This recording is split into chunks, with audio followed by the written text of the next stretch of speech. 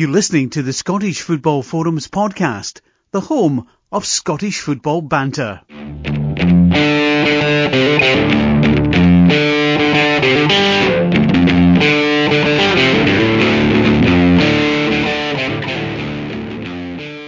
Hello and welcome to the latest episode of Scottish Football Forums podcast, season 11. I'm John and it's the first of our guest specials this season, and we have former Rangers, Hearts and Scotland International, David McPherson. Dave, how are you doing? I'm good, thanks. I'm just glad that lockdowns looks like it's over with, and we can sort of get back to some sort of normality. Yeah, definitely. Of course, as we're recording this week, that was when Nicola Sturgeon put out the announcement that most restrictions are pretty much going. The big news obviously being about the crowds. Although you still have to apply, it's looking likely that most councils will accept more, given the fact that Rangers had 23,000, for example, against Real Madrid and against Livingston. So they're not exactly going to say you can't have that for the Celtic game in a few weeks, are they? No, I think it's just going to be more positive news, hopefully, and get back to some sort of normality. As I said, the crowds are going to increase, and that's going to help the sort of general state of the game. Yeah, without a doubt. I mean, it's actually quite remarkable that we've had 42 clubs still here, and plus some of those in the Lowland League, etc., because leagues were cancelled at that level and things like that. But the 42 clubs who are still running, increased costs we had with some testing, but having no fans coming in. And there was obviously buses as well. I think someone had to put on like 2 or 3 buses as well. Increased costs, and yet somehow they still managed to keep going. I think that's commendable, to be honest. It's remarkable, and I'm a little bit surprised, and I'm not sure that in 6 months' time or a year's time that's going to be the same case. I think it's going to have some sort of impact further down the line. Hopefully not, but I think it will do. You know, the amount of money the government's paid out in furlough and different aspects of supporting different businesses, then that money is going to have to be paid back at some point. Yeah, I know that some of the grants that the Scottish Government gave, like from the low league clubs, was a grant, and the Scottish Premier League clubs were obviously they were fixed term loans, but as you say, the furlough scheme's going to have to get paid back at some point. You just got to hope that clubs can survive, so we'll wait and see, hopefully. I hope so, fingers crossed. Exactly. And in terms of yourself, I mean, for those who don't know what you're up to now, I understand you run a company called Global Sports Recruitment. Just tell us a bit about that company. Yeah, well, we basically recruit student athletes for American colleges on scholarships. So multiple sports, could be soccer, could be rugby, field hockey, swimming, athletics, any sports that the Americans offer scholarships for. So we will recruit student athletes from all over the world and try and get them scholarships to the USA, providing A, they're talented enough, and B, they've got the sort of academic background that the colleges will want them. Yeah, and what sort of things do people have to do to get those scholarships, other than also be top of their field? It's not necessarily top of their field. You know, if you take football, for example, or soccer, as they call it over there, then there's different levels in the USA. You can start at a lower level and still go over and get a scholarship for 4 years. Ideally, you want to be a top level player and top academic player, then you've all got a full scholarship to go to the USA. But the majority of our clients will be sort of medium to lower, which means they'll have to pay some sort of money towards their scholarship, but they still will get a good scholarship amount of money awarded towards them. Yeah, fantastic. And how's the pandemic been affecting your work? I mean, I know you've also been saying beforehand that you do like 50 Zoom calls a week, but in terms of how this works, because obviously nobody's really been able to get over as much because of the quarantine restrictions, you know, how have you managed to work it out? Well, in terms of our clients going over to America, it's not been impacted at all. The Americans are still taking players over there or athletes over there, so that's not a problem. In regards to actually assessing clients, we've been trying to do everything online. which has worked really well, and that's why it's more Zoom interviews rather than face-to-face interviews. The assessment, actually assessing a client regarding their sport, we've just tweaked that a little bit. We're doing more online, asking them to send videos over to us, and obviously my background in football is quite extensive, so it doesn't take you that long to work out where a particular client is in regards to their sporting eligibility. And how much do you enjoy that, rather than going down like the so-called conventional routes of like coaching and punditry, like many players have? I know you did a wee bit of coaching, but how does this compare? Well, you do a bit of coaching in regards to this, but I really enjoy it. I love it because I was fortunate enough to join Rangers when I was 16. I signed theirs form when I was 14 from school, and I never went down the academic route. So I realised the importance of having something academic behind you, because nowadays the chances of actually making it the first team are pretty remote. The academies will take on thousands of players, and probably 1% will get an opportunity to play in the first team. So there's that 99% that don't have that opportunity and will just be deflected elsewhere. So this is an opportunity for potential athletes to go over to America, spend 4 years, have a fantastic opportunity, get a degree, but still get the opportunity to turn professional. It doesn't stop you from doing that. So it's the educational side of things that's important to me as well. Yeah, good stuff. And in terms of after the scholarships, as you say, not everyone's going to make it to like being a top football, top basketball player, or a top athlete. There's going to obviously be a drop off. How do you guys assess to try and keep them active and involved within their sport, even if they're not quite getting to what they want? Almost like when players at Rangers would have been like released when they were 18. Sorry, I missed the first part of that, John. Yeah, sorry. It came out with a dodgy internet connection. My apologies. All I was asking there, Dave, was in terms, not everyone, as you know from your experience as a footballer, not everyone in the scholarship's going to become a top footballer or a top basketball player, etc. But after the 4 years, there's also going to be that drop off. How do you keep people involved in terms of still participating in the sport, even if they're not going to reach that top level they aspire to? No, yeah, I agreed. I think the majority of people going over to the USA on a sports scholarship won't make it to a professional level, so that's not the reason they're going there. They will have an opportunity to do that, no matter what sport they do.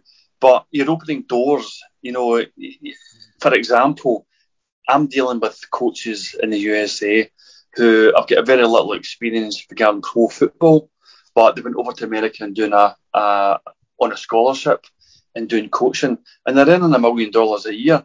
So it's more a career thing. You're open, you're expanding your horizons and your opportunities in regard to job opportunities. And if you come back to the UK or Europe or Australia or wherever it is, you've got that in your CV to say, oh, well, I was 18, I took the responsibility, I left home, over to America, I've got this in my CV now when I come back. Potential employers are going to look at that and say, well, you're the one I'd rather go for than somebody that stayed at home and did nothing. So there's lots of opportunities by going to America. Not just for the experience alone, you're going to have a fantastic time, really enjoy it, meet friends for life from all over the world, but it's a career opportunity. You'll obviously have went over a few times with your job. So what's your favourite places in America and why? Well, a bit like everybody in Scotland, it's always somewhere warm. Like California, Florida, anywhere further south. But I've been at a number of places. Some of the facilities are second to none. They would equal anywhere in the UK, the Premiership and down south, regarding facilities, stadium, gymnasiums and whatever. The fantastic facilities. The Division 1 clubs in the USA, universities, are fantastic. It's billions of dollars to spend a year on the facilities, so you're going to a top level environment. Yeah, it definitely is. I mean, there's still a lot of people who have this perception that the MLS is a bit of a retirement home almost, but and that people getting over it. Like Ryan Gould's just went over to, well, I know it's Vancouver, which is in Canada, but he's still playing MLS. There's people saying, oh, he's going to scupper his Scotland chances by going there, but it shouldn't really be like that, because, you can actually argue that the MLS is a higher level than the Scottish Premiership, or equal to, or higher. I mean, and possibly, a lot of Scottish players go to the Scottish Championship. MLS is probably on a level with that. Yeah, I agreed. I mean, it's all relative to where you are playing at that particular moment in time. Divisions like Scottish football, to me, is not the same as what it was back in the day when I played. And that's not because when I played it was, brilliant. But I'm thinking about the teams that I played for, the players I played with, the players I played against.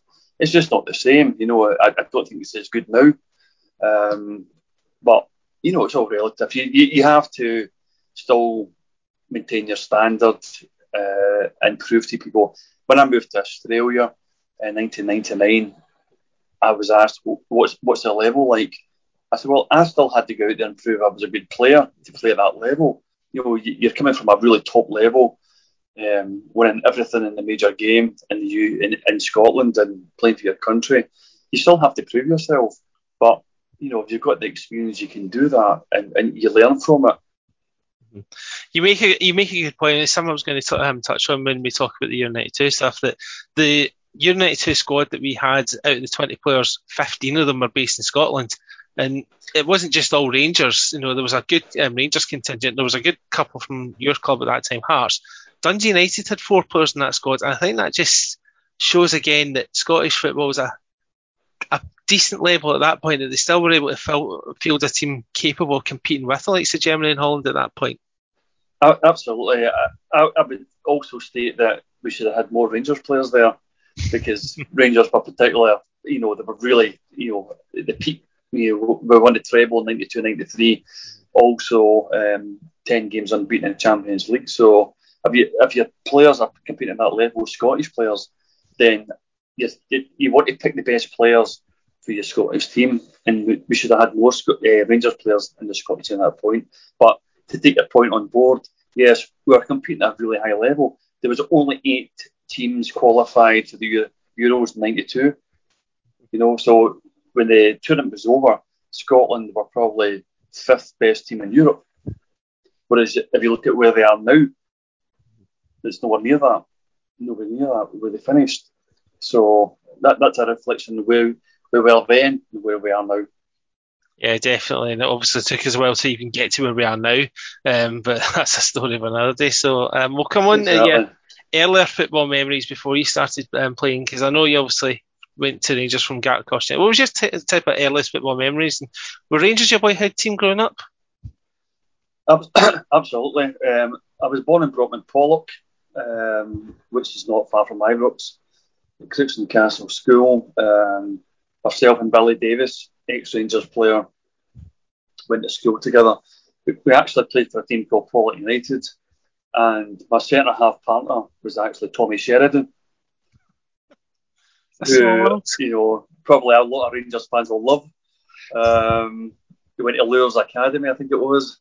So we were centre-half partners throughout the years, youth football. So when I joined Rangers, I was still at Pollock, but I got asked to go and play for Gartcosh for 6 months or a year when I just joined, just to sort of,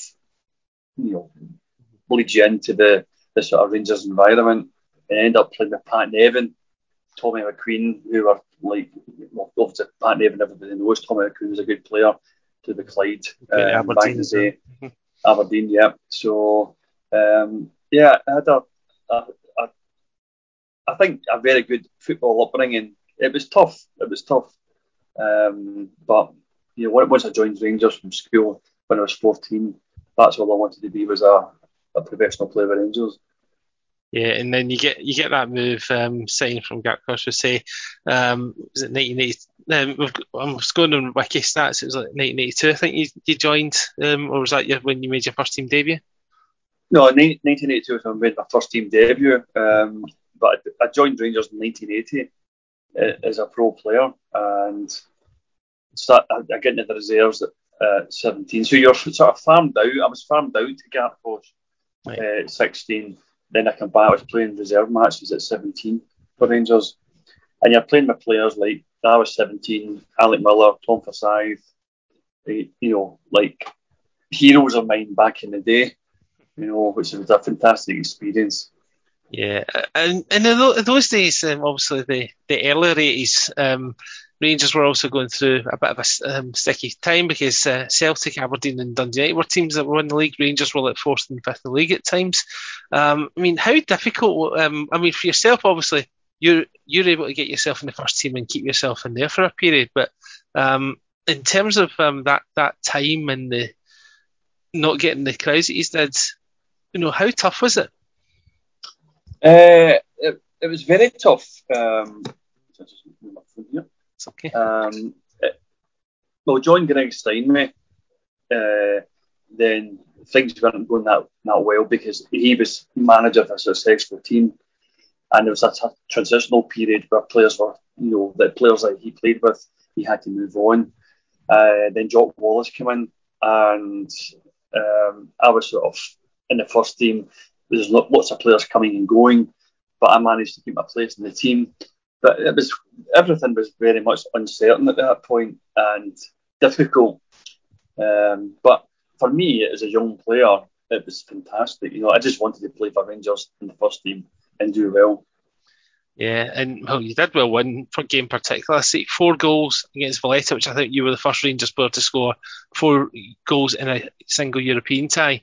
It doesn't matter who the calibre of opposition is. You've got that stat. That's a great achievement. That scoring 4 goals. Yeah, that was unbelievable. I mean, I don't know how it happened, but it did. I think it was one header, one left foot, one right foot. And I think I chipped the goalkeeper from 30 yards at some point. I don't know why it happened, but it did. But I never even got to keep the ball, which is bizarre, But yeah, that was a fantastic experience. There's not many centre backs that have done that in their career. Yeah, I don't know many centre backs that have even scored the hat trick. I remember Andy Constantine, because I'm an Aberdeen supporter, scoring a hat trick a couple of years ago against Dundee, but to score 4 in a game and a perfect hat trick this days, it's just a shame you don't have that memento. I know. I've actually got the programme. Rangers fan last year. I got to David Lloyd in Edinburgh, and he gave me the programme from that game. Excellent. That's a great memento to have. You still, although it was a difficult period in terms of the league, you still managed to get some silverware. This also before Souness comes in. A couple of League Cups. The first one beating Celtic 3-2. Alan McCoy's hat trick that game. That's a good way for you to win your first trophy. Yeah. Absolutely. And I actually got man of the match, not Ali. Really? That game. How did that happen? So I God knows. And I actually played midfield as well, which is a bit bizarre. I'd never played midfield before in my life. Rangers. When you play for Rangers or Celtic, you're always expected to win things. That's the challenge of being there. But with this sort of transition, the players coming in, coming out, there was always a bit of inconsistency. But when you get to a cup final, you just don't know who's going to win. It's down to the team wants it more than the day, or gets a little bit of luck. And Ali was always, he was if the ball falls in the box, you would always expect Ali to score a goal or 3. Yeah, he was certainly a man for no firm game, and League Cup in particular he had a bit of a notion for, because I think he was a good few winners' medals he had out of that competition. Didn't he? Absolutely. Yeah. And then you beat Dundee United the next season in the same competition. It was a bit bizarre because when you played Celtic, it was played in March, but then they changed it to the winter for the following season. So you actually won two League Cups within 6 months or 7 months. It was bizarre. That's typical SFA or SPL or whatever. They tend to make these rules up as they go along, and but good for me because it was like 2 League Cup winners' medals in a short space of time. Yeah. How frustrating was it that you weren't getting close to winning the league? As I say, Aberdeen won 2 in a row, won 3 titles in the early 80s. Celtic won a couple, Dundee United won 1, and even Hearts got closer than you in '86, famously. That must have been fact, see that 85-86 season before Souness came in, you only beat Dundee to UEFA Cup place on goal difference. Can you imagine that now? I know.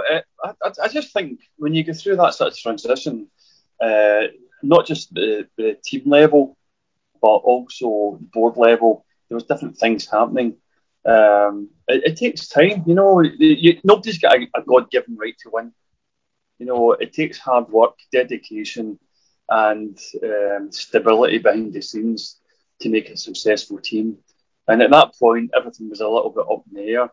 But for me, looking back, it was a fantastic time because I was a Rangers fan. I made it into the first team.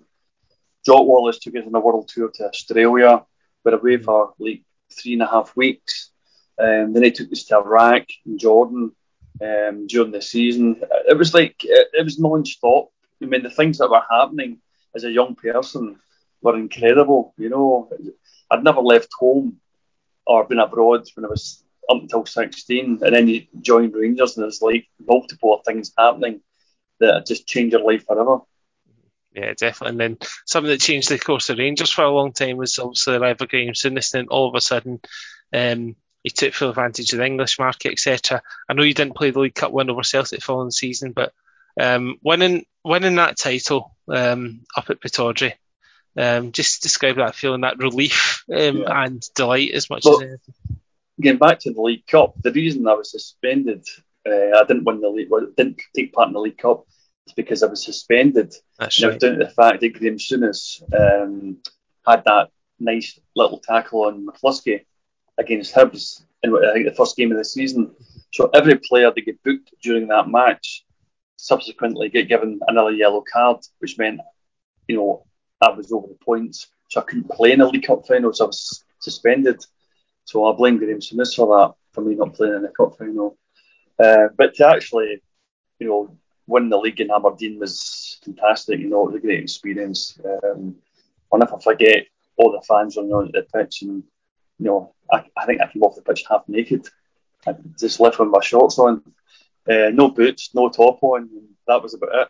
But what a great celebration we had getting back down the road to Glasgow. Yeah, just as well to left your pants on. Absolutely, it wouldn't have been a pretty sight, John. No, I know. But at the end of that, unfortunately for you, at the end of that season, you end up having to leave because more players were coming in.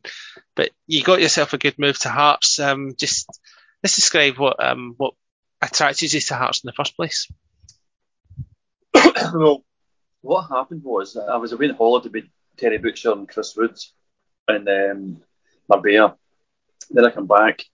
I got a phone call from Graham Souness to say that Hearts had put an offer in to buy me, and Graham thought he accepted the offer. He thought that in my interest to go. So I had to think about it pretty seriously in a short space of time. I thought, well, I can stay at Rangers, my boyhood club that I love, but be with a manager that wants to bring in other players to replace me.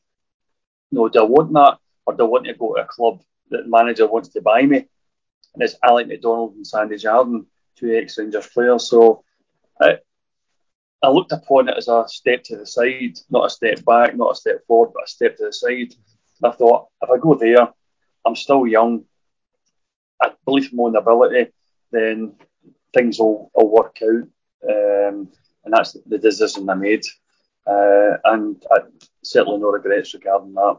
Yeah, definitely. Just before I go back on the Hearts stuff, forgot to mention, sadly, Ali Dawson, former Rangers captain, passed away last week. Just summarise what it was like to be in his company and be a teammate of Ali. It was his funeral today. Unfortunately, I couldn't attend due to COVID and numbers. I didn't want to go there. And he's got a big family. Ali was a fantastic friend of mine. Like as a young player, he brought in to the Rangers first team. When I was in the first team, back in the day, any Saturday night I would spend with Ali and Robert Pritz. Whenever we could get a night out, and he was like a fantastic mentor. He was like level-headed, he wasn't a loud person, very level-headed, and I remember him setting up with a blind date one night. Young boy from Pollock who could hardly talk to any sort of females at all. Ali set me up with my first blind date. It was a night out. It was a bit of a laugh, but a fantastic player and a friend of mine, and sorely missed. Definitely, great guy. Yeah, it was sad to hear about his passing. So our thoughts go out to Ali Dawson's family this time. Moving on to Hearts, obviously. Moved with Alex and the late Sandy Jardine. Just what was I know Sandy was only there for a couple of years before he ended up moving on, but what was it like working with them? It was great. I mean, they had the Rangers mentality, the winning mentality. They didn't have the facilities that Rangers had. It was very much, a little bit of a step back, but they had ambition. They had a great support at Hearts. That if you knew if you did well, then that support was behind you, and you could build a certain amount of momentum and certainly achieve something. Certainly underachieved over the years. Even when I was there, we should have won things. We just sort of fell short the last hurdle.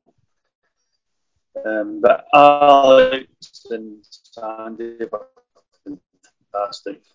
Great role models from more games than what they will. And in that first season at Hearts, we finished above Rangers.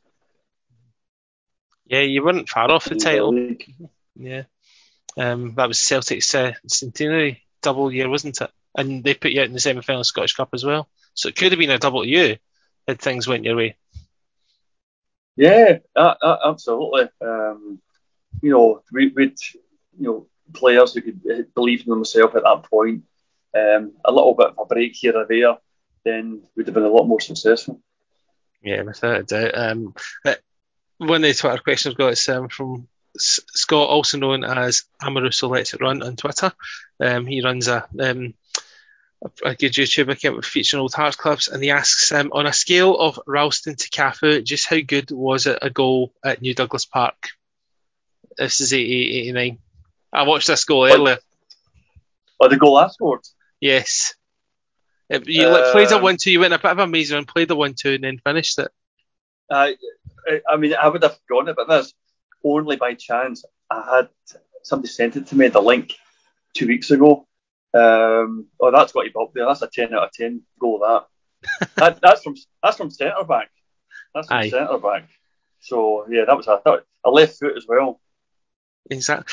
See, that's the thing I've noticed about your playing style. Do you know? So I absolutely hate the phrase "great touch for a big guy, a great run for a big guy." Uh-huh. At the end of the day, as long as you're a professional footballer, you should be able to do some of these things. But Absolutely. One thing that you were good at was bringing the ball to defence, and you had a wee run in you. Like we'll maybe talk about later when in a cup game against Rangers, he did something similar, but except you set up for Kevin Thomas.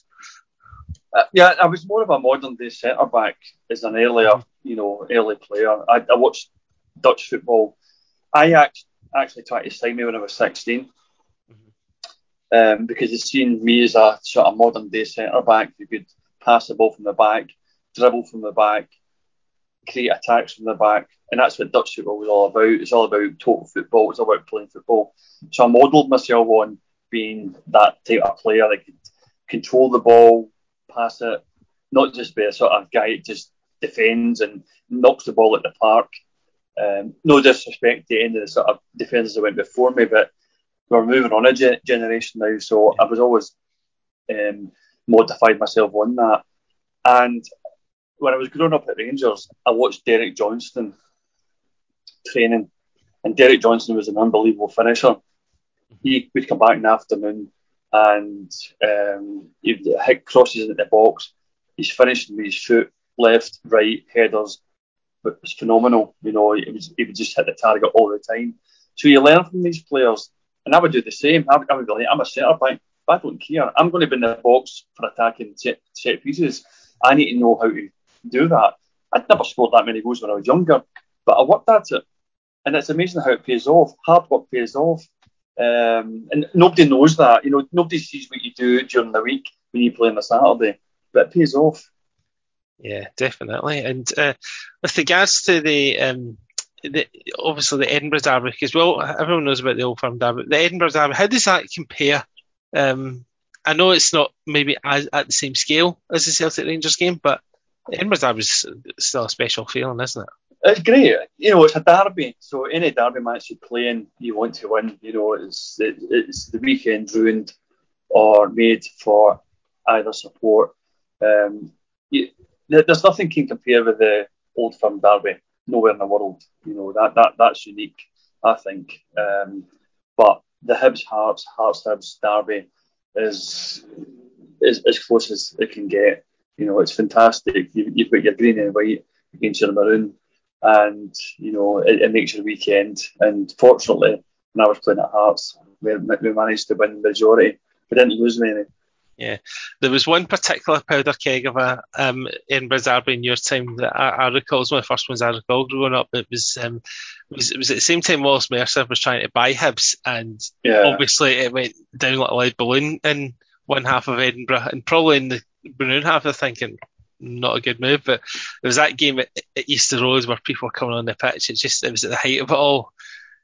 Yeah, I actually think it was a good idea. The concept was right. Because it's a bit like Dundee. You've got two clubs like across the street from each other. You've got two clubs in Edinburgh. Why not have one stadium and then use that? A bit like Milan, how they utilise Milan. But it's the way the media portrayed it and the way Wallace used it as a sort of PR tool. It didn't work out. You end up pissing a lot of people off, basically. Just a few, Dave. Well, a few, yeah, a couple of thousand here or there. Yeah, I think that would have been the equivalent. Could you imagine if Fergus McCann tried to do that when he was the Celtic one, or Dave Murray tried to do that to Celtic? Yeah, I think Scottish football is unique in that respect. You've got these supporters they're very, very partisan, and it just wouldn't work. It wouldn't work, and I think Wallace found that to his cost. Yeah. What was your favourite Edinburgh Derby? There was a number of them. I managed to score, I think, 4 or 5 goals in Edinburgh derbies as well. I can't recall one offhand, but I think derby matches you just love playing in because they're unique. It's not always form wins the match. It's about enjoying the moment and getting the best out of the players, and the supporters love them as well. Yeah, and you said great characters in those days who knew the club. Gary Mackay, probably the biggest Hearts supporter out there. And then you had guys like John Cahoon and John Robertson, obviously, Craig Levine. You certainly had a lot of character for these derbies, and as you say, you didn't lose many. No, we went on a fantastic run of not losing. 4 games with them, wasn't it? I think it was, yeah. I know, to be fair, a lot of those games we had a bit of luck. We carried a lot of luck as well, as you do at any football match when you have to win. Yeah. But, there was that sort of belief. Once you get into that sort of stage, you've got the belief you're going to win no matter how badly you play or good you play, then you've always got an advantage. Yeah, definitely.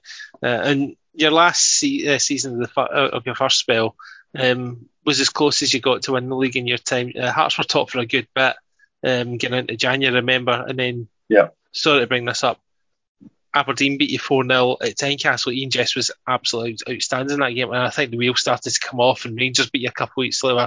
Good goal by Alan McCoist.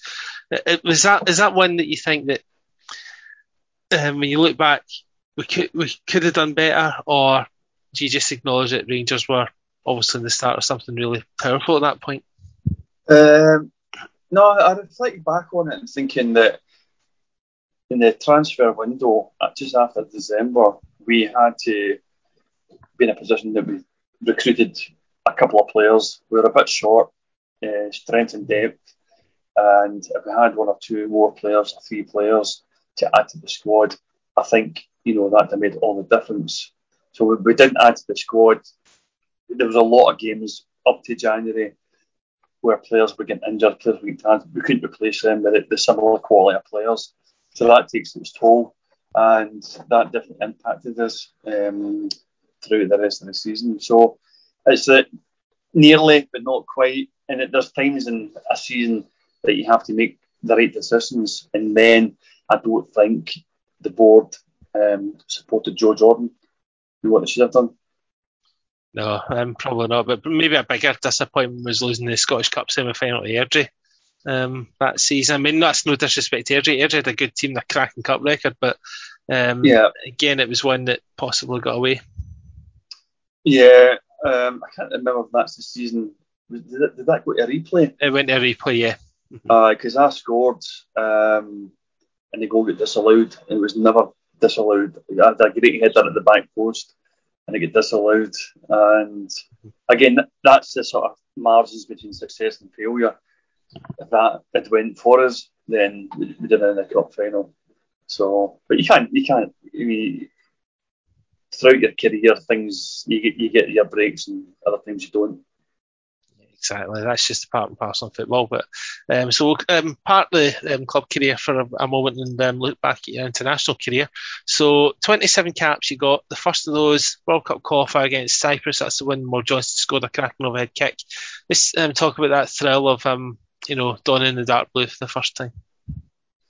Yeah, well, I played under 19s for Scotland. We went to the World Cup Mexico, 1982, 83 was it? That's the one Oxford took you to, yeah, with Steve Clarke scored in the Azteca. Yeah. So I've been part of the Scotland setup for a while, but breaking into the first team, or the main team, the A team, proved more difficult. I had a few B caps for Scotland. Then I managed to get the breakthrough against Cyprus. And again, you're playing for a successful team, doing well. It's just you're competing against Alec McLeish and Willie Miller at that point, who are very successful at Aberdeen. So I managed to get the breakthrough. I think Alec cut his foot in the bath at Hampden, believe it or not, and he had to pull out, and I managed to take his place. So again, that's the luck, that's the breaks you get. And then from there, I just took that opportunity to make my mark and managed to continue. Yeah, and you did enough, obviously, to get into the Scotland squad for Italia 90. Started all three games. That's a proud moment as well, being able to represent your country at a World Cup, even if it didn't quite go according to plan. But from your point of view, at least you got an assist out there setting up Stuart McCall's Solitary Scotland goal. I did. I mean, it was an unbelievable experience. I mean, you can't explain how good it was. We actually went to Rapallo in the January as a sort of like get to know the place before we went out there, before the World Cup started. So there's a build up like 5 or 6 months before actually getting to the camp. But once you got there, it was just like I just wanted to enjoy every moment of it. The training, the environment, the weather, the food in Italy was brilliant. And then once the game started, just enjoy it. Unfortunately, we got off to a bad start with Costa Rica. But then we turned it around against Sweden, beat them 2-1, and I managed, as you said, get an assist. And then we played Brazil up in Turin, and very unlucky not to get something out of that game. Yeah, the fine margins of that Brazil games that were there's two moments that define that game, because obviously it was 0-0 getting in the last 10 minutes. Jim Leighton spills a shot from Alamao, and then the breaks fall Brazil's way and they scored the winning goal. But also Taffarel makes an unbelievable save from Mo Johnston with a minute to go. If that goes in, Scotland are one of the best third place sides and go through. That must have been a right gut wrencher that night in Turin. It was, but I think on reflection, I think us as a Scottish team and the supporters to look back and say, well, we weren't that far away. You're playing against one of the best teams in the world. And Sweden, we beat Sweden. Costa Rica is always a bit of a dark horse when you play against teams like that, because they're a good side. There's no bad teams that qualify now. And back then, there's no bad teams that qualify. There's probably more teams that qualify now.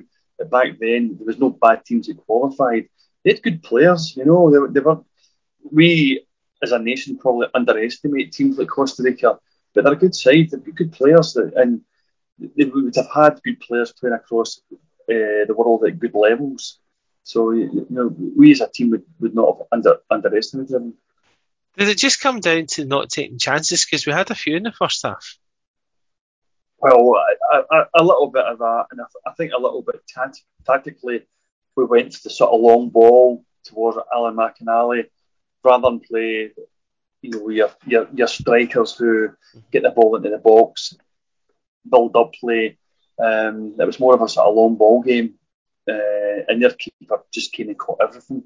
He never dropped a thing. He never spilled a drop, and and then when you lose a goal, things change mentally, and tactically they're still doing the same thing, and it gave them a little bit of an advantage. But we did miss chances as well.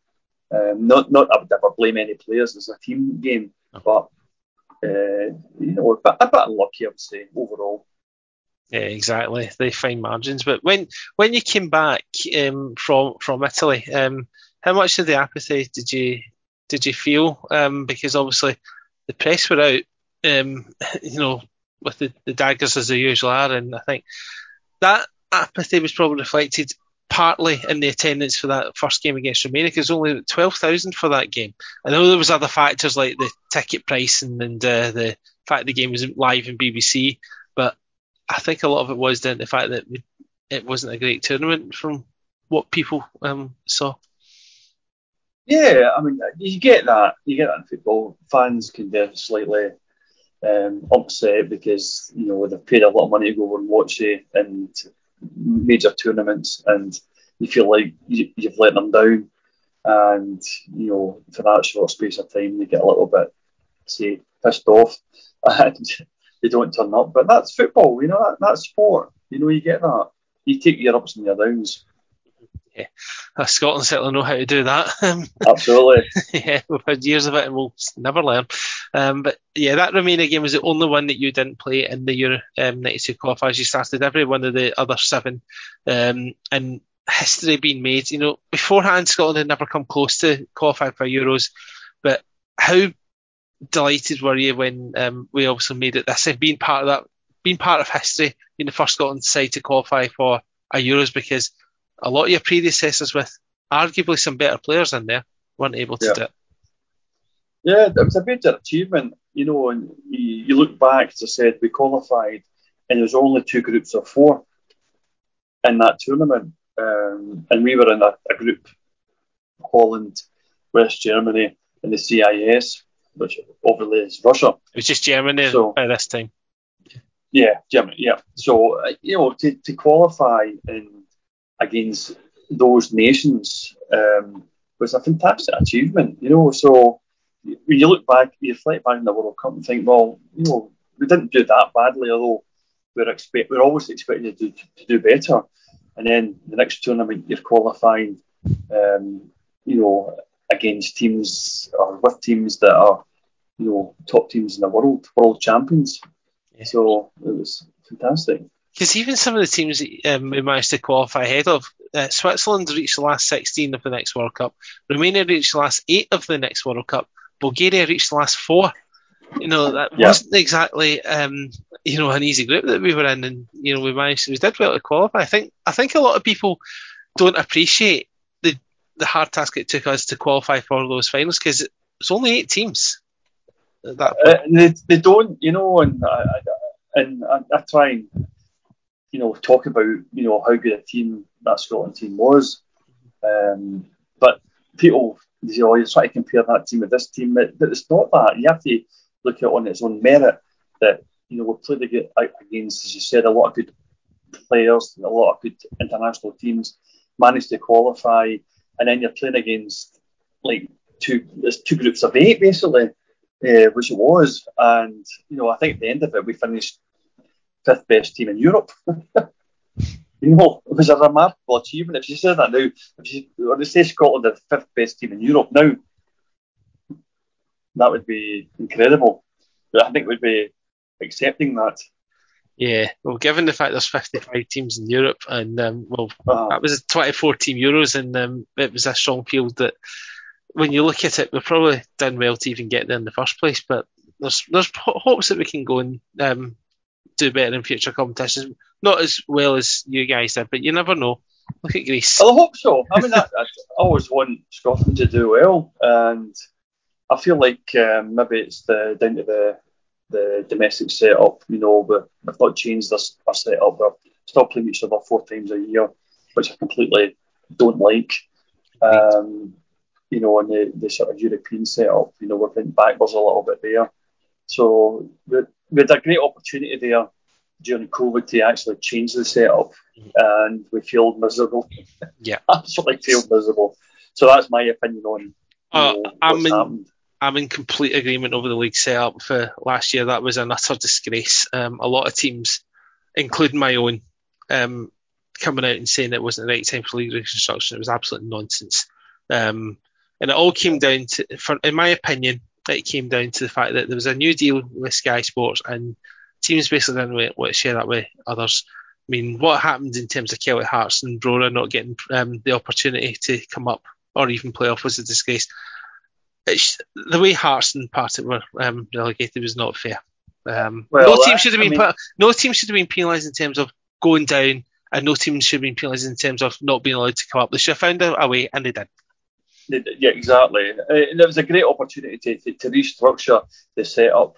The teams looked after themselves. There was a sort of, personal interest. I'm just going to look after a wee bit here. And it's been to the detriment of the game. And that'll be long lasting, in my opinion. Yes. Yeah, I agree. But we'll park that where it belongs, in the bin. Yes. And so going back to the finals itself at United, because as I've mentioned to you before, I'm actually writing about that's going to come out next year, commemorating the 30th anniversary. Because the reason I'm doing it is because I think it's an underappreciated event. Because when you speak to Scotland fans about their favourite tournaments, a lot of them say like France 98, Italia 90, Euro 96. Euro 92 barely gets a mention, but when you think about it, that was arguably one of our better performing tournaments, given who we were up against and how we played in those games. We played football against Germany, for example, like 17 shots to 15. I'm like Craig Brown mentioned that stat all the time, but we were dominant in that game. I had 2 chances at the back post as well. 2 corners come in, and I was like, that was my left foot, and it was again that's at the Holland game between success and failure, So we played extremely well against Holland, Germany, and then beating CIS 3-0. Holland were 1-0. We lost, which was, and Bergkamp scores. You think of the Holland team, and it was like incredible, incredible side. Well, you just look at the 3 guys that set up the goal. They all came from Milan, a European Cup winning AC Milan team, and set up for an emerging Dennis Bergkamp, who went on to great things, of course. But I'm not going to lie, that chance that you had when you dragged it out, because it was your left foot as well, I thought, if only I'd fallen to someone else like McCoist, I'm not going to lie. But that's just me being a naive youngster. But, I mean, you had a great tournament, but your left foot in that position was not what we wanted. No, I know, but that's what happens. I mean, I've scored many a left foot goal. We look back in it, probably a little bit more composure, or a forward who would have been in that position maybe had more composure, but at least I was in that position. Exactly. And we'll see. The forwards? Where were the forwards? Yeah, that's true. Well, see, the thing is, a lot of people are like, if only that chance to fall to McCoist. I remember the sitters McCoist missed in that game against Switzerland before he scored that 20-yarder. Yeah, exactly. It's just great memories, It's fantastic memories to actually have been there and played there. Yeah. The one thing I loved about the squad numbering system, it was you number 8, Paul McStay number 3. How did it feel to be wearing McStay's number effectively? I know. It was weird. You didn't argue it, did you? No. You were sort of made to do that. You couldn't say, no, I don't want to do it. I don't want that number. You were sort of given it, and that was it. There was a reason given for it, which you never really agreed with. Number by caps. Aye, so that was what happened. So. You can have a good laugh with it now. To be fair, saying I was a number 8. Aye, number 8. Aye. And I then played you'd be number able to. 10 before my career as well, which is bizarre. No, I mean, good times. In terms of, some of the build-up, I watched the Andy Roxburgh video diary thing that was on YouTube last year. And some of the stuff that you were doing off the field, like Pat Evans doing clay pigeon shooting, Alan McCoist and Andy Gorman were playing, we're doing fishing, Paul McStay and Gary McAllister playing golf. What sort of things were you involved in? Well, I did play golf at that point, and coming from Pollock, it doing more shotguns rather than clay pigeon shooting. No, there was just sort of relaxing, chilling, not really doing anything at all. You just sort of focus on keeping yourself fit and healthy diet, and then concentrate on the games. Yeah, definitely. And then obviously a good team spirit, and well, it needed to be because you were with each other for 4 weeks before you even played your 3 games in 6 days in Sweden. But it seemed like a good happy camp. Yeah, every player got on well with each other. There was never a fallout with anybody. And credit to Andy and Craig Brown. They organised, as you said, different events. You never, and playing football at that level with your club as well, you're used to focusing on being in hotels and travelling and just keeping yourself mentally focused for the next match. And in terms of that that last game before the last game against CI, you took a random stop at a campsite to go talk to Scotland fans. Just talk about your memories of that day, because that was something that was unprecedented then and not something you'd imagine national coaches doing now. Yeah, I think it was an appreciation for the fans that travelled over. I had a lot of friends that travelled over. I managed to get tickets for, and not too sure they actually went for the football, but they went for the good time. But I think you have to show an appreciation for people who, save up and follow the country and want to see them do well. It was good. It was good, quite cathartic in speaking to different people who have travelled, sons and daughters, wives and girlfriends and husbands, whatever. They go over and have a good time. They're friendly. They go in with people. It's one giant party. In some occasions, you think, well, it might be better to be on that side of the fence and have a good time, but rather than the playing side, you realise what's the importance of playing for your country and the expectation the fans throw upon you. Yeah, and the chant was, all we're saying is give us a goal, because we've obviously played 2 games, lost 2 games and scored no goals. In the CIS game, the lot that you didn't get, with some of the chances that we had, etc., you certainly got in that last game. You can claim an assist for the first goal. Yeah. Is it a Paul McStay goal or is it a Dimitri Carrion goal? I think that would have been a debatable now, but it was given. Give it to Paul McStay. Definitely give it to Paul McStay. Yeah, you got it then. Yeah. They had a great team as well. I mean, you think of some of the players that played for them, Mikhailichenko, Kuznetsov, who I played with subsequently at Rangers. What a side they had. They were football. They played with was fantastic. But we got the breaks and we actually scored the goals, which made all the difference. It just shows you it's not about how good football you play, it's about putting the ball in the back of the net. It counts.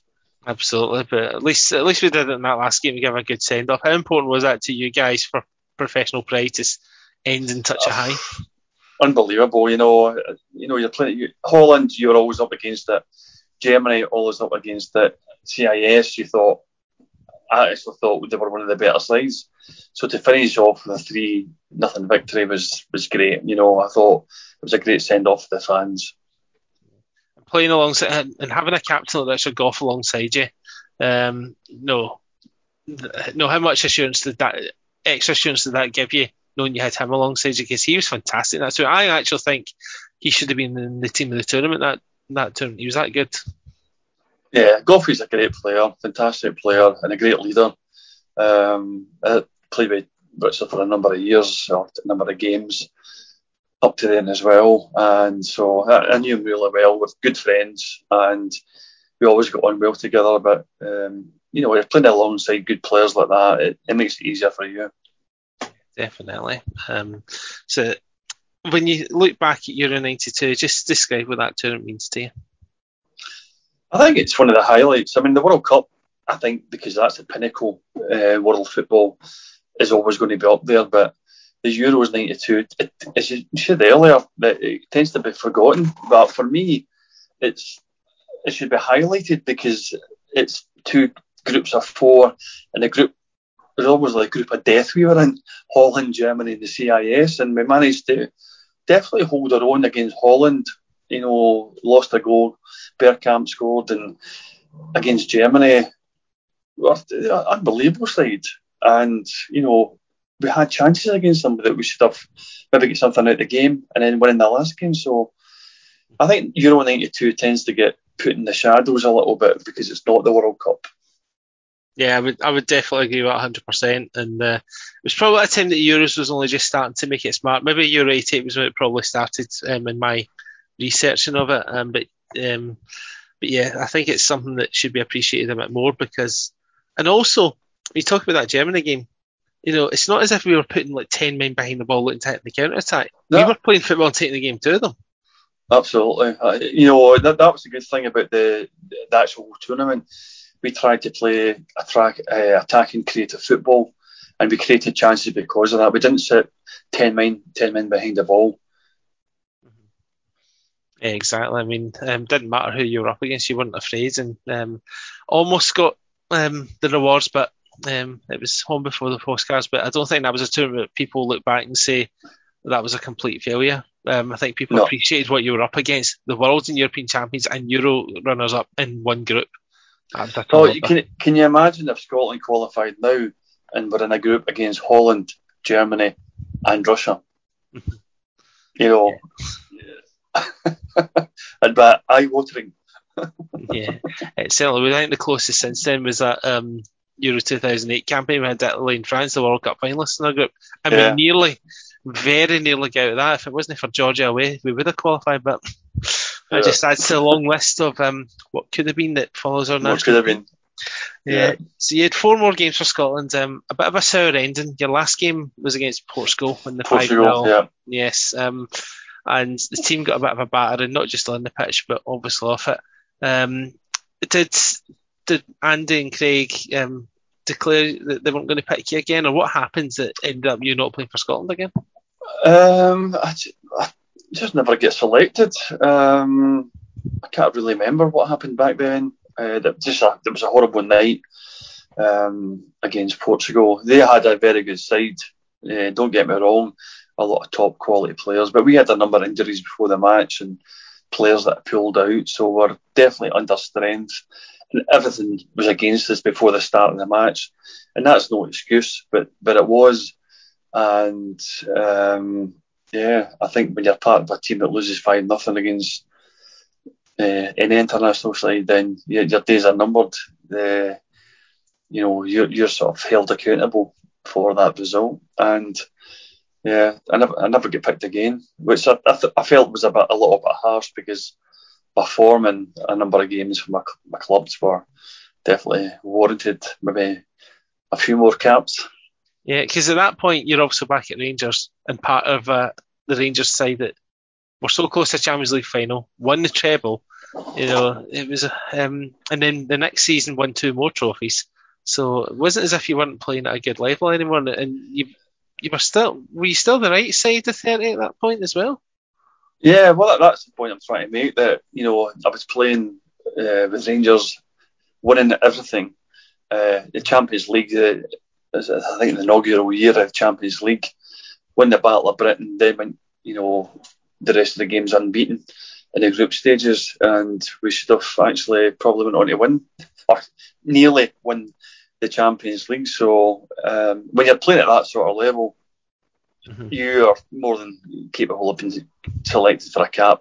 But not just me, but I'm thinking of players like John Brown that played for Rangers as well. Should have been capped for Scotland at that point. Yeah, probably make a good point there. So I'm going to ask this question just now, just because I'm guessing that the answers to this is going to come from this kind of era. So it's from Ross Bryce. He's a Rangers supporter. Best player that you've played with and against in your career?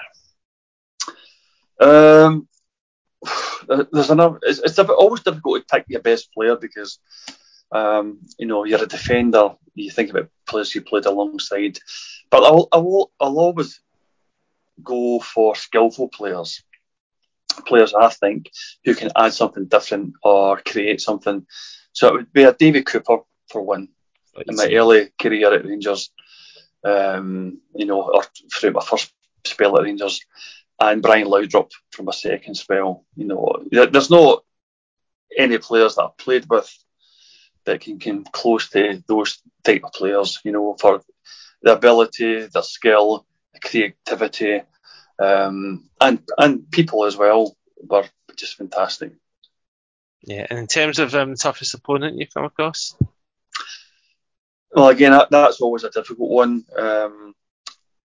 Some of the difficult opponents are probably the worst players I played against because they're just awkward. But Klinsmann, Rummenigge, Altobelli,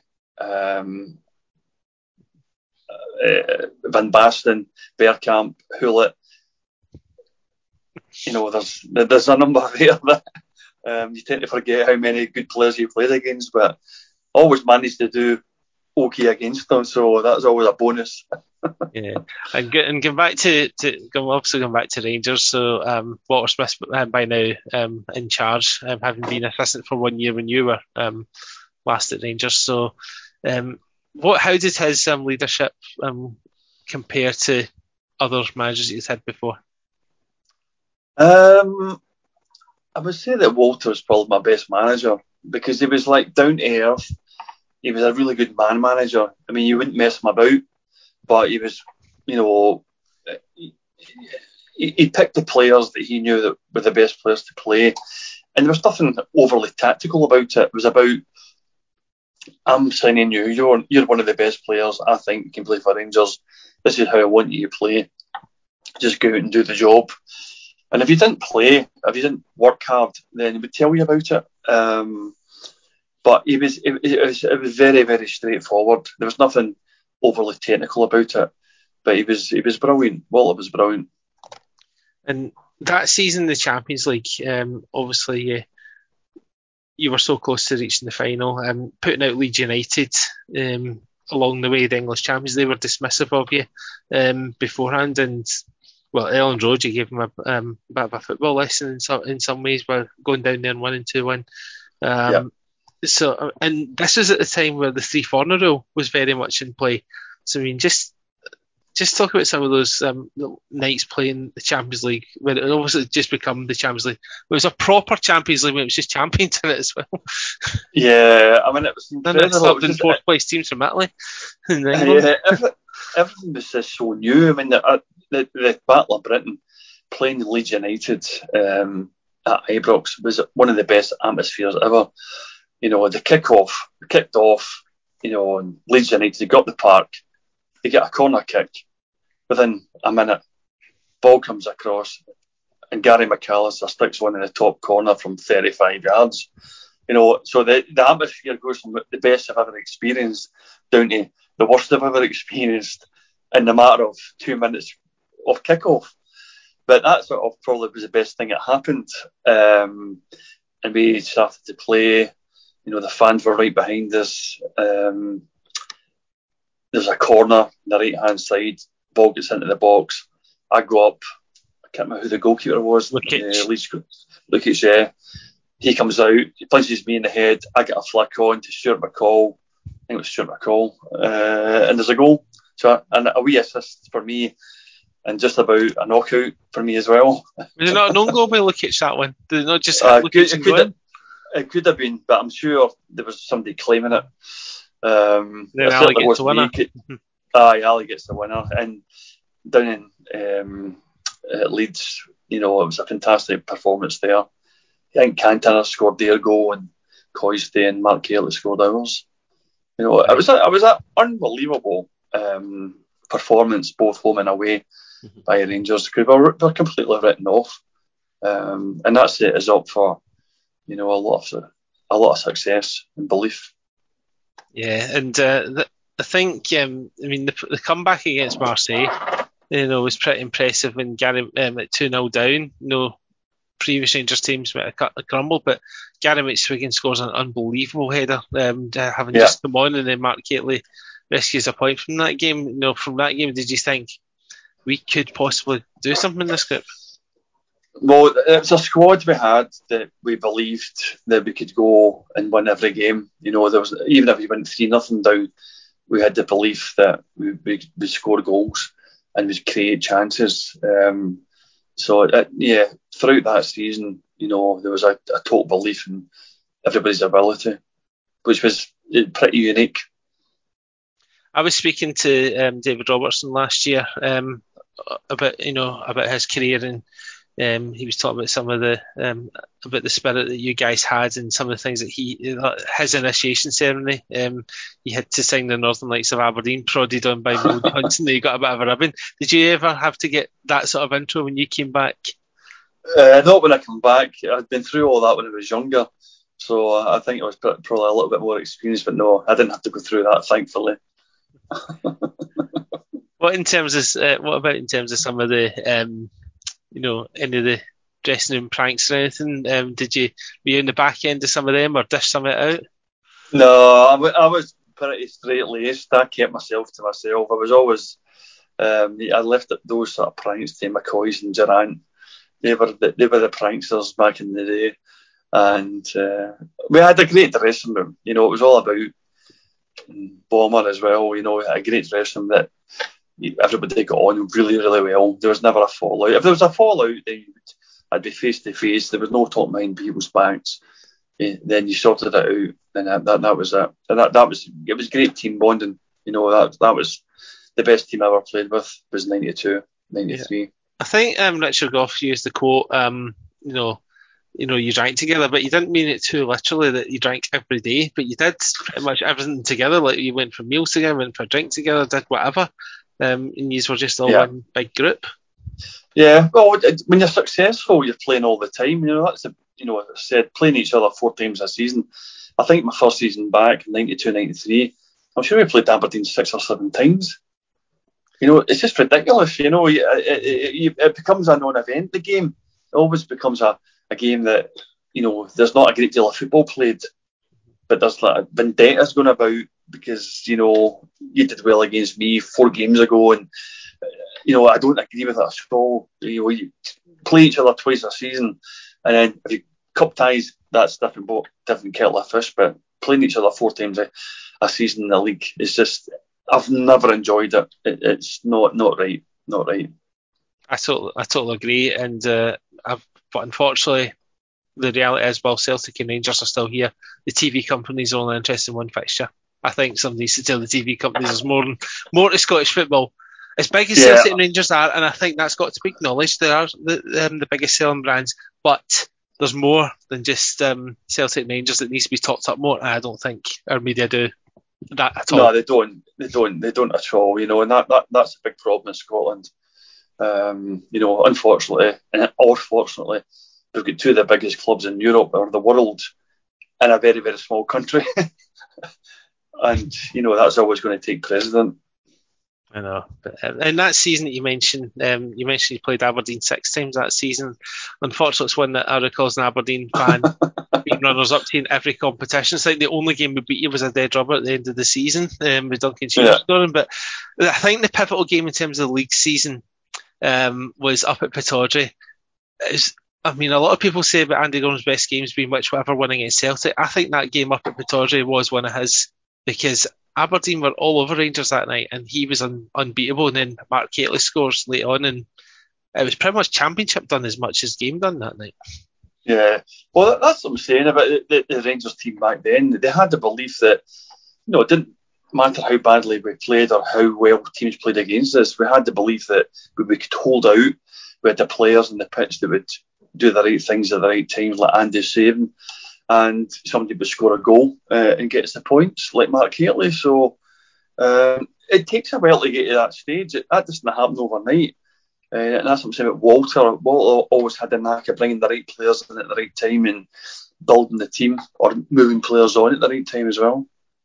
Yeah, definitely. And that season you scored against your former club in the semi-final at Parkhead, I mean, you were 1 down in that game.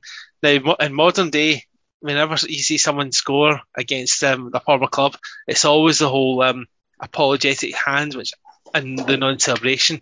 You were running for the Rangers fans in the Watersmith at that point. And see, to be fair, that's what it should be about. When you score a goal, you should be elated. You shouldn't be like apologetic just because it was against your former team. You're not rubbing your noses in it unless you went to the Hearts fans.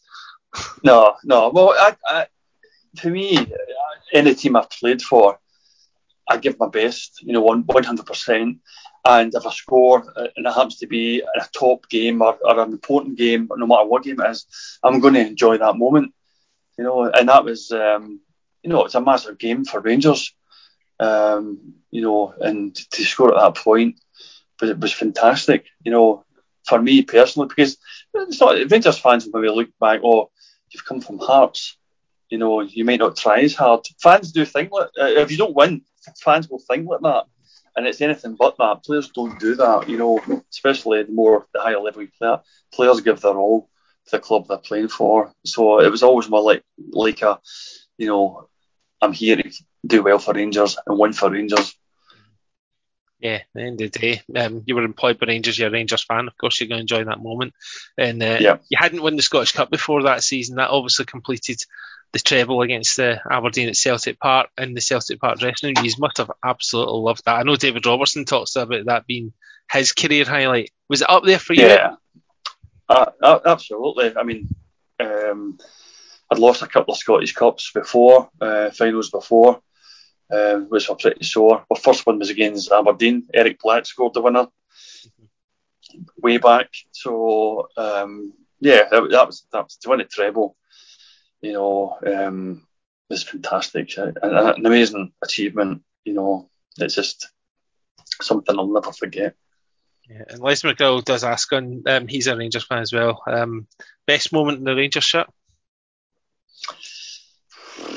I'm asking now because I'm guessing it's going to be around about this kind of era. I would say that match against Aberdeen in the Scottish Cup final, winning the treble, has got to be the best moment.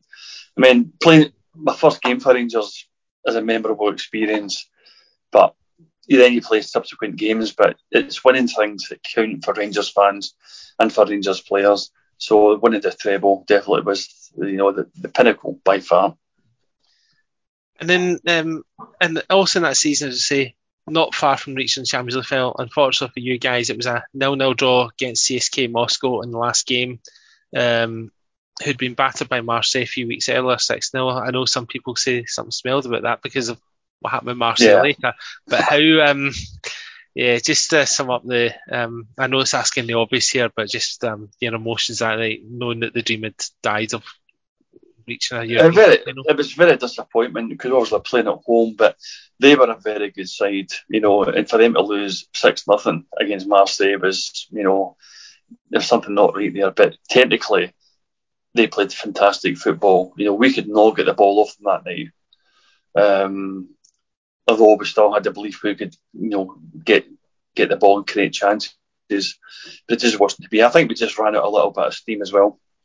Mm-hmm. Yeah, it's just one of these things, unfortunately. I mean, the next season, a bit disappointment going out to Levski Sofia because no doubt you have had aspirations to try and match that again.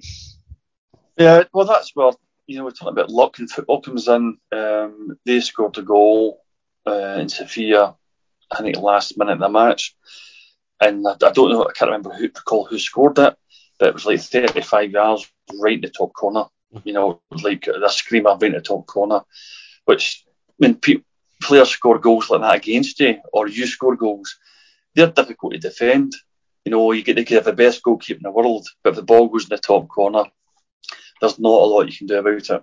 If people pass 1-2s round about the box, and defensively you can do more, but a ball going at the top corner from 35 yards, and you've not got a lot of time, where you've got a minute to recover. That's impossible. So that was a disappointing aspect of that. But, I mean, it was still a good season in terms of beating Hibs in the League Cup final. Alan McCoy's comeback game and goal with that remarkable overhead kick, yeah. Another League Cup to add to your collection, and then winning the league again. Although Rangers weren't as good as the season before, you still had enough to see out Aberdeen again. Yeah, I think, the previous season, 92-93, there's a lot of football played. It takes its toll. You're playing 44-game season. Yeah, and the Champions League, friendlies, cup ties. It's a massive amount of football, and people talk about, you get paid money. Certainly not as much as players get paid now. Nowhere near it. But it doesn't matter how much money you get paid. It takes a toll on your body. You can't repair your legs overnight. And me personally, I'd played a lot of football from being at Hearts, and probably hadn't missed 2 or 3 games over 3 years. Then the qualifiers for the World Cup, European Championships, then joining Rangers Champions League. That's a lot of football. A lot of football that people don't understand. It takes its toll. Yeah, that's why teams need big squads these days, as we talk about. Exactly. And you wouldn't have had the luxury of a 25-man squad back in 92, 93, as good as the team these were. Although you still had a better squad than most, obviously. Yeah. Absolutely. Yeah, it possibly should have been a double treble that season. It could have been history, but there was an unfortunate game against Dundee United. Knowing the mix up between yourself and Ali, is that a game that still hurts you now, even 27 years later? Yeah, I think it's a game that we should have won. We didn't play that well during it, but previously we hadn't played well in games and managed to win them, see them off. But I think when you're a goal down, you start to chase the game a little bit. And not that we played badly, but I think United defended really well on the day, and they managed to win. So it was disappointing because it would have been the first back-to-back trebles. So yeah, that was a disappointing aspect. And then next season, you became surplus to the requirements of Rangers to spend more money, and you ended up being traded back to Hearts as part of the deal that saw Alan McLaren come over. Was that a no-brainer, given the fact that simply you weren't going getting games and you were getting the chance to go back to a club that you knew that you loved? Well, I was actually playing. I was playing every match. It wasn't a fact I wasn't playing. Yeah, so it wasn't anything to do with that. I think Hearts or Rangers were offered Alan McLaren, and part of the deal was Tommy McLean said, "Well, we want money, and we'll take a player back because that would obviously suit them. It's a centre back situation." And back then it was pre-Bosman, so a lot of the control regarding moves is out with the player's control. So I thought I could have stayed Rangers and seen out my contract, or else go back to Hearts, the club I know, and they're ambitious. They want to do well. I thought, maybe it's the right time to go back to Hearts and see out my career there. Yeah, and it became eventually a more successful time after a bit of a difficult start, because Hearts were involved in a relegation battle with Aberdeen Dundee United. You were the ones that avoided the playoff. We had the fortune of that. But Scottish Cup as well, I mean, as I mentioned before, a terrific win over Rangers, who were in the previous final, then beating United, the holders, and then you lose to Airdrie in the semi-final again. I mean, they had your number on certain occasions, didn't they? Yeah, but again, we're a bit unlucky. They had this sort of Indian sign over us. It was just never seemed to get past them. But that's football, you have your teams you play against that you're going to do well against, and there's the frustrating teams that seem to make it more difficult for you. Mm-hmm. Yeah, and this certainly does get your numbers that year, and you end up bringing Alan Lawrence off them just to try and get someone off them. Yeah, definitely. Yeah, and Jim Jeffries comes in next season. This is where it starts ticking for Hearts. But there was a lot of young players. You played with Alan Johnson for a season before he left as one of the first Bosman players to leave this country. And then the likes of Gary Locke, Neil McCann, Colin Cameron a bit later, Paul Ritchie. Coming through as a defender. As a senior player, just how much responsibility did you take to try and nurture these guys through? Quite a lot. There was a lot of young players there, and they were inexperienced, very talented players. But yeah, you just try. I reflect back in my young days at Rangers, where I had a lot of top, for me, heroes of mine, helped me through my young career. So you try and pass that over to the players coming through at Hearts, and hopefully I managed to do that in the right manner. Yeah, there was obviously signs of progress, because having gone so long without even being a cup final, it's been 10 years since they reached a Scottish Cup final. I think it was the 70s, 60s since they last won a trophy, and you got the Scottish Cup final that year, beating us in the semi-final. But the final against Rangers was a bit of a learning curve. It didn't help that Gary Locke gets injured after 7 minutes, and and then Brian Laudrup was just unplayable that day. He scored 2 and set up 3. He could have had all 5. Yeah. And I think, was it the first? I can't remember what goal it was, but through Big Shields, Roosey's legs. Mm-hmm. Second one, yeah. And I felt for Shields, because Shields is a lovely guy. I still keep in touch with him. He phones me once a month, and with his broken English. And he's just one of those games that, I wouldn't say he made a mistake. It just happened to go through his legs, and it was a tough day for Hearts and Hearts supporters. Yeah, at least you got to a final straight away, because you're back in the Coca-Cola Cup final. Neil McCann was outstanding in that final. That's probably, in terms of the Scottish Cup, Motherwell Dundee is the best Scottish Cup final I've seen. But in terms of the League Cup final, that Rangers Hearts final was probably the best one. That doesn't get talked up enough. No, I was injured. I'm sure Gascoigne was outstanding in that match, because I watched it from the start. Turned up for 5 minutes and did enough to win the game. To be I think that's all I needed to do. Walter, give me 5 minutes and I'll sort this out for you. Yeah. But did you get a sense that, after that final, that you weren't far away and that success was going to come? Yeah, I don't think we take success for granted. No. It's always hard work. And you mentioned the Airdrie matches. You think, well, we're here to beat Airdrie. We should beat them. Look at the players they've got, but you can't take it for granted. So, yeah, we felt as if we're moving in the right direction with a chance. And in 97-98, you showed a lot of consistency in the league. In fact, at one point, Hearts were very much up there with Celtic and Rangers, and there was some talk that you could actually not only split them, but finish above them. But again, it comes down to squad size, probably, because you ran out of steam towards the end of the season, unfortunately.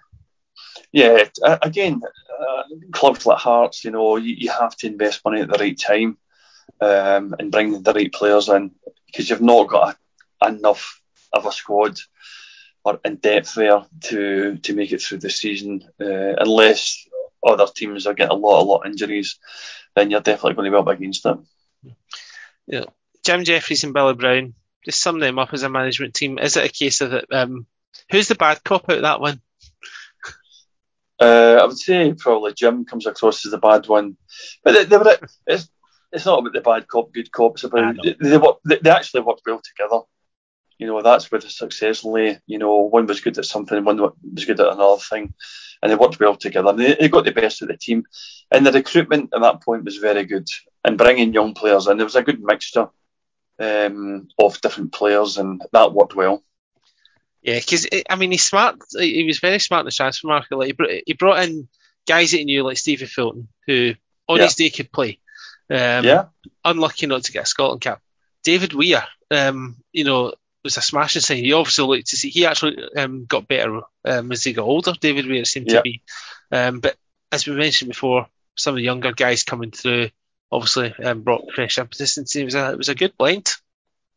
Absolutely, it was a great blend. Paul Ritchie, Alan McManus, who was another player that came through. Yeah, a lot of good young players. And they got their chance to play at the right times. Stefano Salvatore, who's no longer with us sadly, was a great player. Pasquale Bruno, Italian player as well, played. There was a good mixture. And again, a bit like Rangers back in 92-93, everybody got on really well. There was that sort of team bonding, a bit of a laugh, but a carry on, but good characters.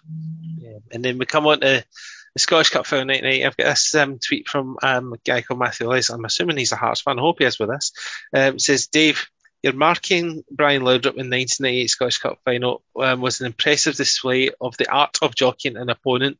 Was cutting off Laudrup's space something Jim Jeffries worked on with you in training, or did you have that still in mind of defensive marking? I would just say that's natural ability. Yeah, well, I played with Brian and played against him a number of times, so I knew what he was good at. Yeah, and you could know what he was good at.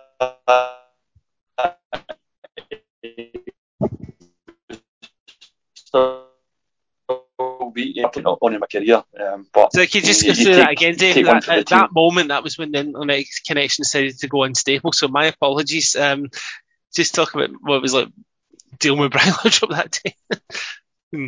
Well, I played against him and played with him a number of times, so I knew what his qualities were, and I played right wing back that day, so I took one for the team. Well, you did your job, and I think he's probably made the mistake of scoring in the first minute that game. But because Rangers pounded you for most of that game, and then obviously you get the break with the second goal. Lovely finish by Stefan Adam, but it was still tense towards the end. But he's managed to get over that line. It took a lot of guts. A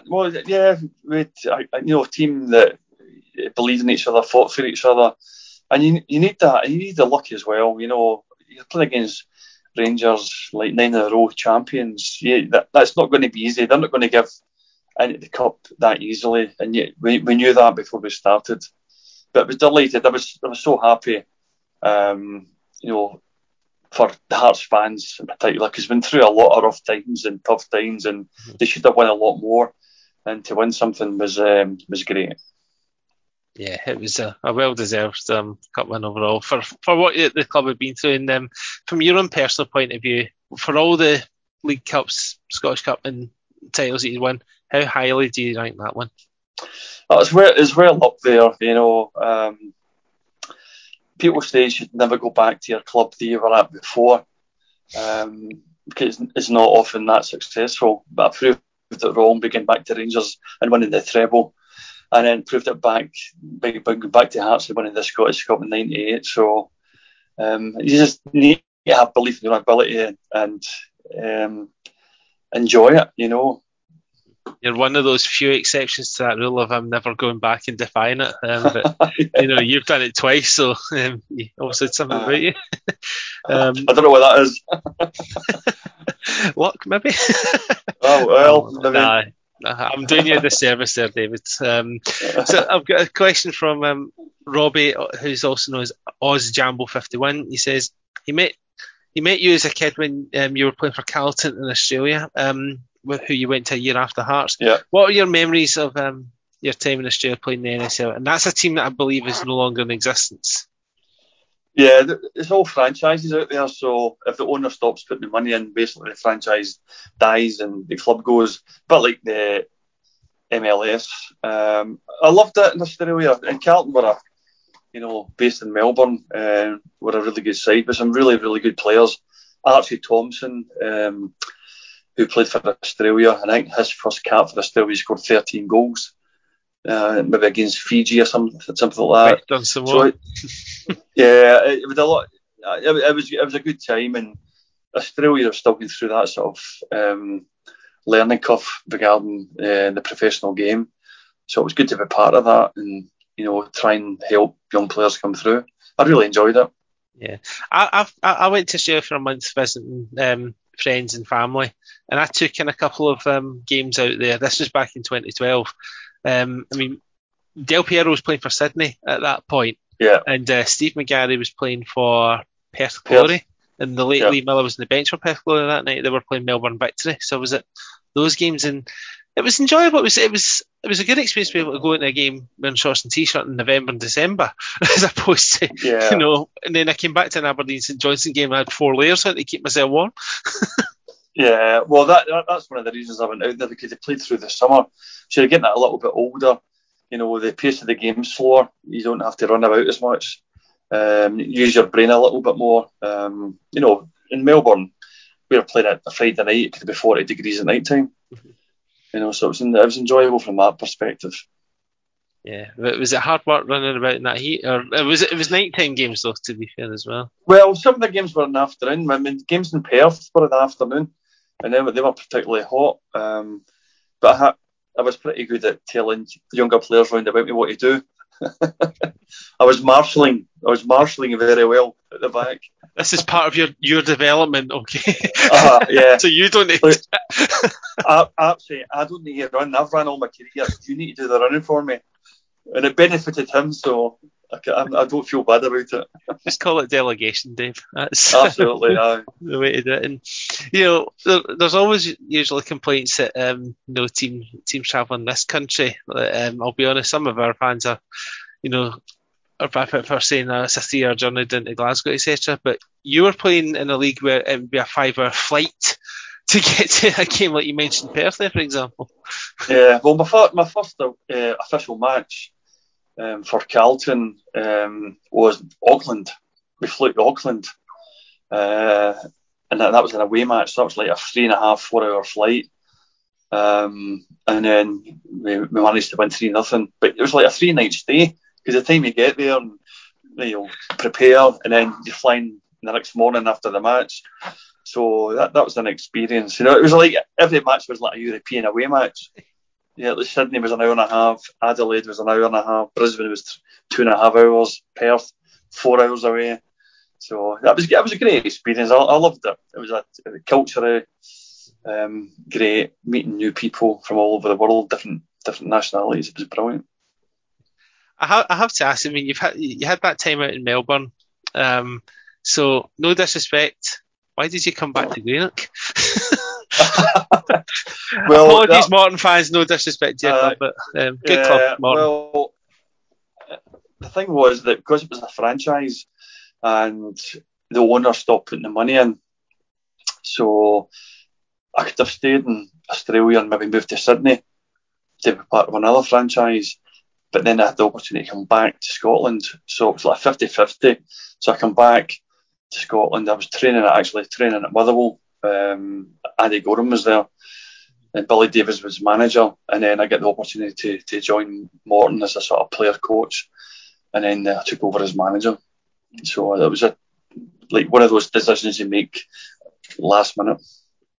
Yeah, it was a bit of a tough time because when you were still playing, Morton ended up going down. I think you've just taken over and oversaw the relegation. I was there. Yeah, I was there when they were sort of in liquidation, and they didn't have any players at all. Yeah, that's a really tough time. And then when you were manager, you get 13 games the next season and lost your job. I mean, did that just put you off management for life after that? It did a little bit. I loved the coaching aspect, but I think we were second or third in the league, and there was a bit of fallout with the chairman. Just more personalities, I think. And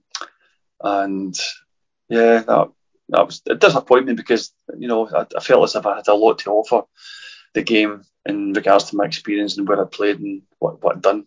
But that's another story. Is that a story for Speakers Night where we have to pay? Is that what you're trying to tell me? No, I'll spare you this time. You haven't released a book yet, have you? Because maybe that's where you should do it.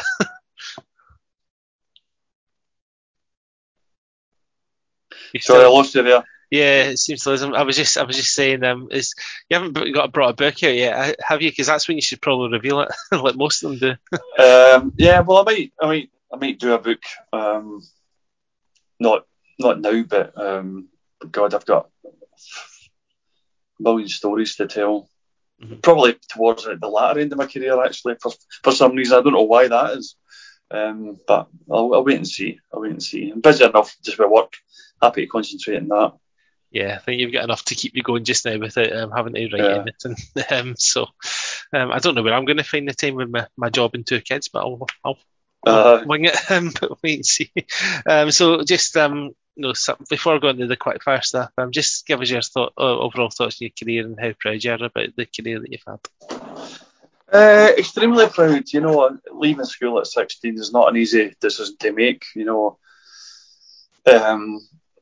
think about kids now. I would always, in the job I'm doing and promoting academic status rather than sports status. I've had my time to do it again. I would like to do the opportunity to do a scholarship or get a degree of some sort along with sport. I think that's the way forward. But overall, my career, I played a lot of football, a lot of first team football, twice at Rangers, twice at Hearts. Very unique. I don't think there's many people have done that. I've read anybody who's done that. Played in Australia, played for my country in the World Cup finals, European Championships, won the treble. I think it's a lot to be proud of, and which I am. And I just wish I could do it all over again. Yeah, if only you could do these things twice. But you got a good career for what you had, definitely. So, yes, I'm going to move on to quickfire questions, or as we nickname them, the slow fire questions. So I'll start with a couple from our podcast regulars. So first of all, Erin Grieve asks, can I ask you, do you keep ketchup in the fridge or in the cupboard? Fridge. Yeah, right answer. Scott McGill, who produced a great song leading up for the Euros, he's asking the same question with butter. I don't actually use butter. I'm healthy that way. All right, but that's a shame, aren't we? And same theme from Ross Kelvington: chocolate in the fridge or the cupboard. They don't get better from here. Fridge. Chocolate's got to go in the fridge, especially in our warm climate. Well, in the last couple of weeks, it certainly has been. It's been like Australia the last couple of weeks in Scotland. So Derek Wilson asked the question. Ask him about that bin in Bordeaux. Doubt you'll mind. Did you go to Bordeaux for the game for Hearts in 2003? I did, yeah. I wouldn't remember that at all. That was a bit of a blur that trip. Great trip, don't get me wrong, but I don't remember much about it. Enough said. Save that for speakers night or something. He adds that you're of course a 1998 legend. The Old Firm don't have legends like David. Sorry, but you were an Old Firm legend in many respects. A couple from myself now. So we like our pie chat on the podcast. So what's your favourite pie? Oh, I had steak pie tonight. Nice. Steak pie.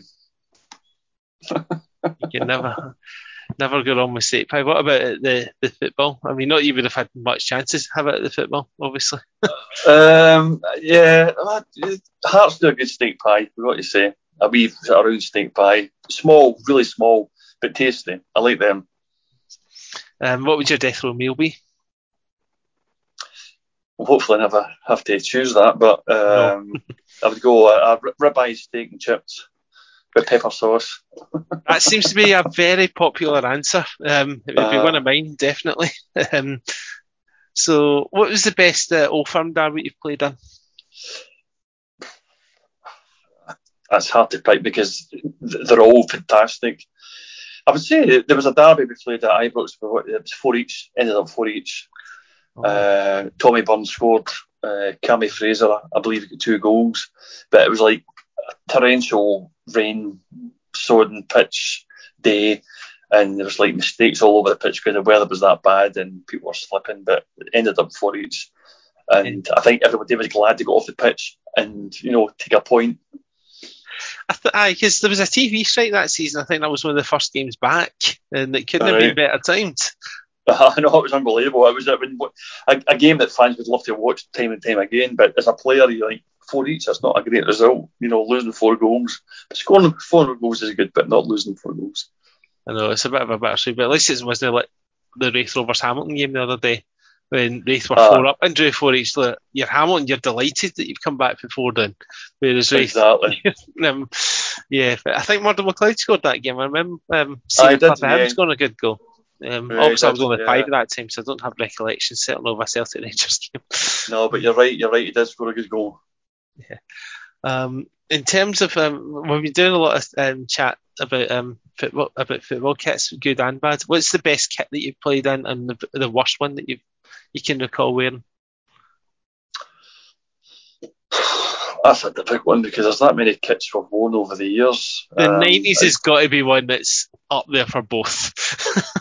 I think back in the 90s or late 80s, it's those tight, short shorts that we were all wearing. You know, it's like they were never comfortable for a starter, and they certainly never looked good. But you mean like this one? Yeah, exactly.